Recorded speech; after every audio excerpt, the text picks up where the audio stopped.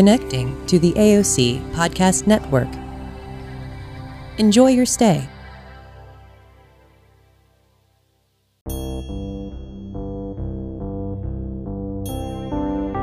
AOC Community Media presents Mind on Media. I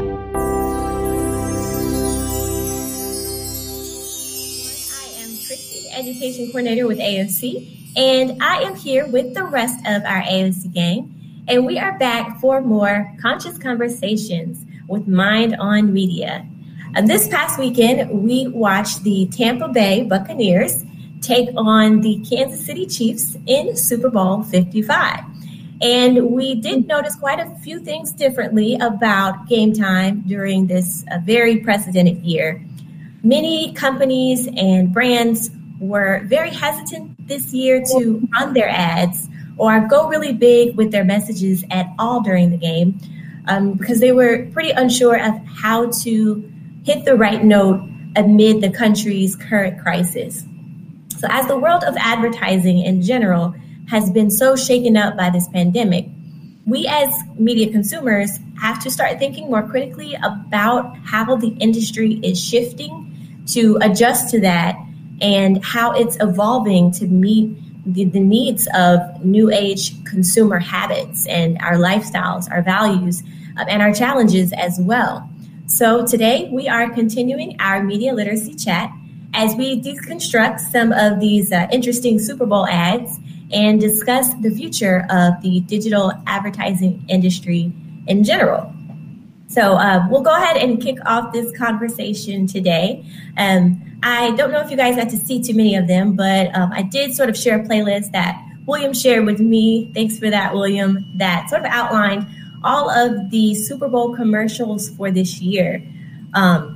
In the commercials that you guys saw, I mean, whether we're speaking even this year or there's some previous years that you can sort of think about, which ads do you sort of feel were most effective in getting you as the viewer to do or buy something? Were there any ads that particularly stuck out to you that you want to speak on today? I'll go ahead. I don't know if this year I didn't watch all of them, but I know that Doritos in the past has always been something that they've even made a contest out of, so they get the public involved to try to make something that catches your attention, you know, kind of like we were talking about last episode with urgency and color for the youth, you know, and just being chaotic. It sort of still applies to adults, you know, even today. They just they try to make something that's, you know, a food, something that's easily grab at the, you know, the impulse buy at the grocery store, and then they're trying to make it look luxurious and something that's higher and tops everything else. So it's cool to see that they can be so creative and even involve outside influence, you know, to try to make content. But that's very far and few in between. Most of them are all, you know, big corporations trying to jam it down your throat. So it's just one of my favorites with the Doritos commercials. I know for me, mostly just for nostalgia's sake, because we grew up listening to Dolly Parton, the Dolly Parton rework of 9 to 5. I definitely had conflicting feelings about it, but it caught my ear just because I like Dolly. I would definitely hit the... Hey, William, your mic's muting and unmuting. Oh, sorry about that, guys.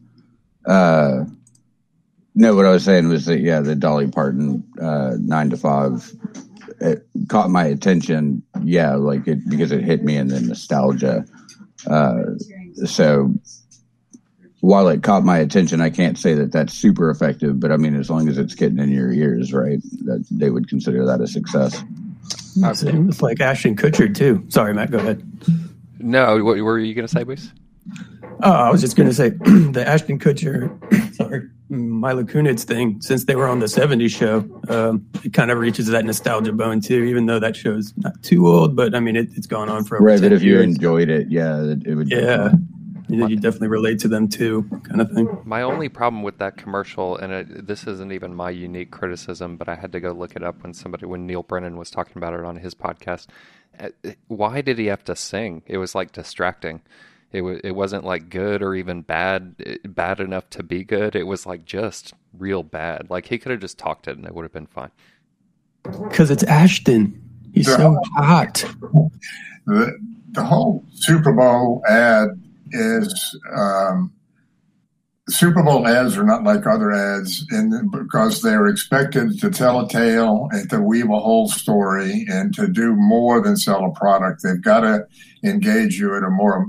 They're just different because of the place they're being displayed. They're I don't know what I'm trying to say here other than the examples that are packed jammed up with faces you recognize, overpaid celebrities. They don't do that when they're just trying to sell you normal insurance. They do all that stuff to get you engaged at a more intense level because you identify with those people. So that use of celebrity at an extreme cost, to the point sometimes they almost don't even tell you what the dadgum product is, and they seldom ever tell you what the product benefit is. But hey, look, those people I admire are doing this, and it must be good because they're in the commercial. Bruce Springsteen, I'm never going to buy a Jeep now because he's a communist and I did something about Jeeps. All that to me is part of a bigger problem. I'm old enough to think in the old days in advertising, it was pretty straightforward. They find a need and they tell you why their product will fix it, and then they ask you to buy one. That's almost the formula. And nowadays that's out the window. Look, we got peacocks over here. My rant is over. Thanks for coming. Well, and speaking of the Springsteen Jeep ad, I don't know if you guys noticed, but that one was strikingly missing from that playlist. And that's because you can't find it on YouTube anymore. Jeep has pulled that ad. And I had heard that there was like some uproar about it, at least in our local community, in our like local Jeep community. But I never got a chance to see it before the whole ad was pulled. Can somebody explain to me what that controversy was about? Is it as simple as that? Is that he was being a liberal on a commercial and Jeep owners didn't like that? I mean, because I really didn't get a chance to see it before it was pulled. I haven't really been following, but if I had to guess, that seems like that would be the guess to me. Is just a tribal thing. I've heard similar that it's he's one of them, so now I'm against him, so I'm going to go set my Jeep on fire. That's wild. Or you throw a coffee maker away, but it's another thing to burn your Jeep. That's some dedication right there. Well, seeing and I was wondering, I thought the backlash, because I had heard something about backlash for the Bruce and the Jeep, and my thinking was that it would go the other way and that liberals would be mad at Bruce for endorsing a gas guzzler. Well, they're mad at him for selling out because musicians somehow are not supposed to sell their works to the commercial audiences. So Bruce is catching flack all the way around, and Jeep is probably being strategic by taking it away, which will increase demand, and they'll roll it back out again in some other sort of a news wrapper that says, this commercial caused news and so forth. It actually got pulled because it got charged with DUI last year in that case. Oh, yeah. That's what I was going to say. They don't even mention the controversy. Yeah. That's what it's about. It's because he had a DUI last year. Facts. Double check, y'all, because facts are trickling out on that, and that may not be what the headlines said yesterday, because the headlines today is that he was at like 25% of the legal limit. Yeah, I heard the whole story this morning. He was at a bike show, standing next to a motorcycle, and a friend and he were slapping five in and everything, and the friend handed him a shot of tequila, so he shot it. And then the cop walked over, and apparently as soon as he straddled the bike, arrested him for drunk driving, and he tested at a 0.0. He wasn't drunk. He didn't test drunk. And I'm not even sure he was really driving, but he took a shot of tequila in front of the cop. Cop saw it, and bada bing, bada boom. As LeVar Burton says, though, don't take our word for it. Find out for yourself. That's the point of this whole dadgum program, media literacy, is don't listen to what we told you and don't listen to the people that told us. Go find out for yourself. But, well, and if you guys want some sources, the National Park Services has spoken up, and they say he was arrested in Gateway National Recreation Area on the New Jersey coast with a .02 blood alcohol content, which is 1/4 of New Jersey's legal limit. But it seems to be the case that like drinking where he was drinking is also against the National Park Service's rules, and so there was more than just like blood alcohol. Can't tell you how much happier and safer I feel now. It's just astounding. Like I'm jumping off my shoulders that the Bruce is not out there driving a motorcycle in a national park for 2 feet. But that points out to the danger of picking a superstar, because every superstar carries baggage. And sometimes they carry baggage that might make the news. And the kickback against Bruce was before he got drunk. It was about him being a liberal and selling his music to a gas guzzler. You got to be careful. If Ashton Kutcher gets arrested tomorrow for pedophilia or something, the whole whatever he was trying to sell is going down the toilet. So there's some risk and reward there. It's just, to me, an astounding amount of money for a 30-second impact. That's I was again, I'll reference Neil Brennan. He's got a podcast called How Neil Feel. He is a comedian. He was a co-producer of the Dave Chappelle Show, and he has directed like a ton of commercials. Like that's one of his biggest paying gigs. He did like the Sprite commercial with somebody that got kind of famous, I think.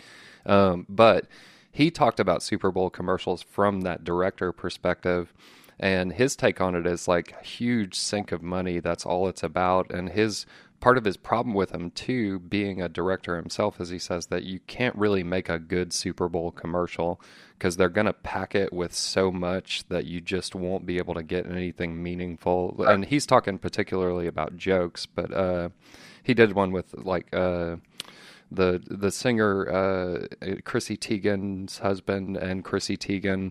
And he said, they were great in the commercial. They were good performers, but they all knew it was just like the work itself was terrible. Like it just wasn't a good presentation, but the people who were paying for it said, no, that's what we want. And so they said, okay, we'll take our millions. I think if anything, I'm glad that you guys kind of touched on it sort of in this moment where I guess just cancel culture is such a thing, and it's such an all-time high. A lot of these companies are at least trying to get a bit more conscious about what they're representing, their values, what they're reflecting with whether it is the celebrities that they use and sort of that thing. So I think it's interesting that sort of came up, because I think people should definitely recognize that advertising sort of feels like it's going that direction. A lot of these companies just feel that they have more responsibility to just reflect their values. But I don't know. Do you guys think that cancel culture is really something that is a thing that more individuals should be conscious of, I guess? Or do you feel like it has a place? Well, what are your take on that? I just saw that the actress who plays some drop trooper in The Mandalorian was cut from The Mandalorian because she's an annoying vocal conservative on Twitter. Well, there was a specific line, I think, that they said crossed the line. I don't remember exactly what it was, but it involved Jewish people. But that's the thing. The fact that a line crosses the line, the fact that you can be racist on Twitter, and then you don't have your job anymore. It's just, to me, it seems like this overcorrection and like this place where we feel like warriors, when what we're really doing is just, being, being like teachers' pets and wanting to, oh, look, somebody said something. And, meanwhile, out there in the world, there's a soup kitchen you could be at. There's probably someone on your block that could use a hand with their yard or with something in their house. There's things that we can do in the world that can have a positive impact. And policing people who believe differently than us and who maybe say things that we cringe at, that's not doing it. Sorry, you're not making the world a better place by getting this person pulled from her job. I think she's stupid. I think the anti-mask point of view that she takes is ludicrous. But I'm tired of now, people say, oh, you used a word that makes some people feel bad. It's just, what are we doing? What effect do our actions have on the world at large? And what effect do we want them to have?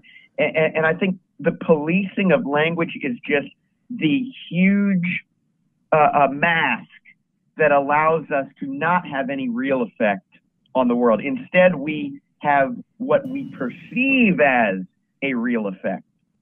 I think businesses are just protecting their bottom line, as they've always done. I'm not making a judgment on right or wrong about it, but I'm saying that Disney made a calculated decision that they'd lose more money if they kept her than they did. Yeah, that's likely that they made that calculation. I don't know if that calculation is accurate, but the point is, Disney Plus, sorry, they're not going to lose any money. that thing is just pulling in like $5 billion a month from subscribers, and these token warriors on the internet aren't going to unsubscribe. So it was at this point that I had realized we had branched off into a bit of a separate podcast topic. So make sure you join us for the next episode where we wrap up our final thoughts.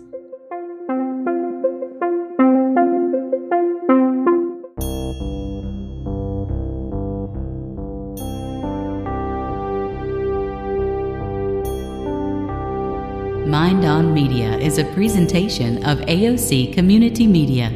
Our producer is Christy Tracy. Contributors include Mandy Ayo, Ed Bowie, Joe Ferguson, Bethany Ivy, William McFarlane, Matt Roberts, Skip Shannon, and Jacob White. For more information about media literacy and more, visit aocinc.org. While you're there, become a member and a media creator. Click the join button and join our community of producers. Check out our YouTube channel, AOC Community Media, for tutorials and videos from our community producers. You can follow us on Twitter, Instagram, and Facebook by searching for AOC Community Media.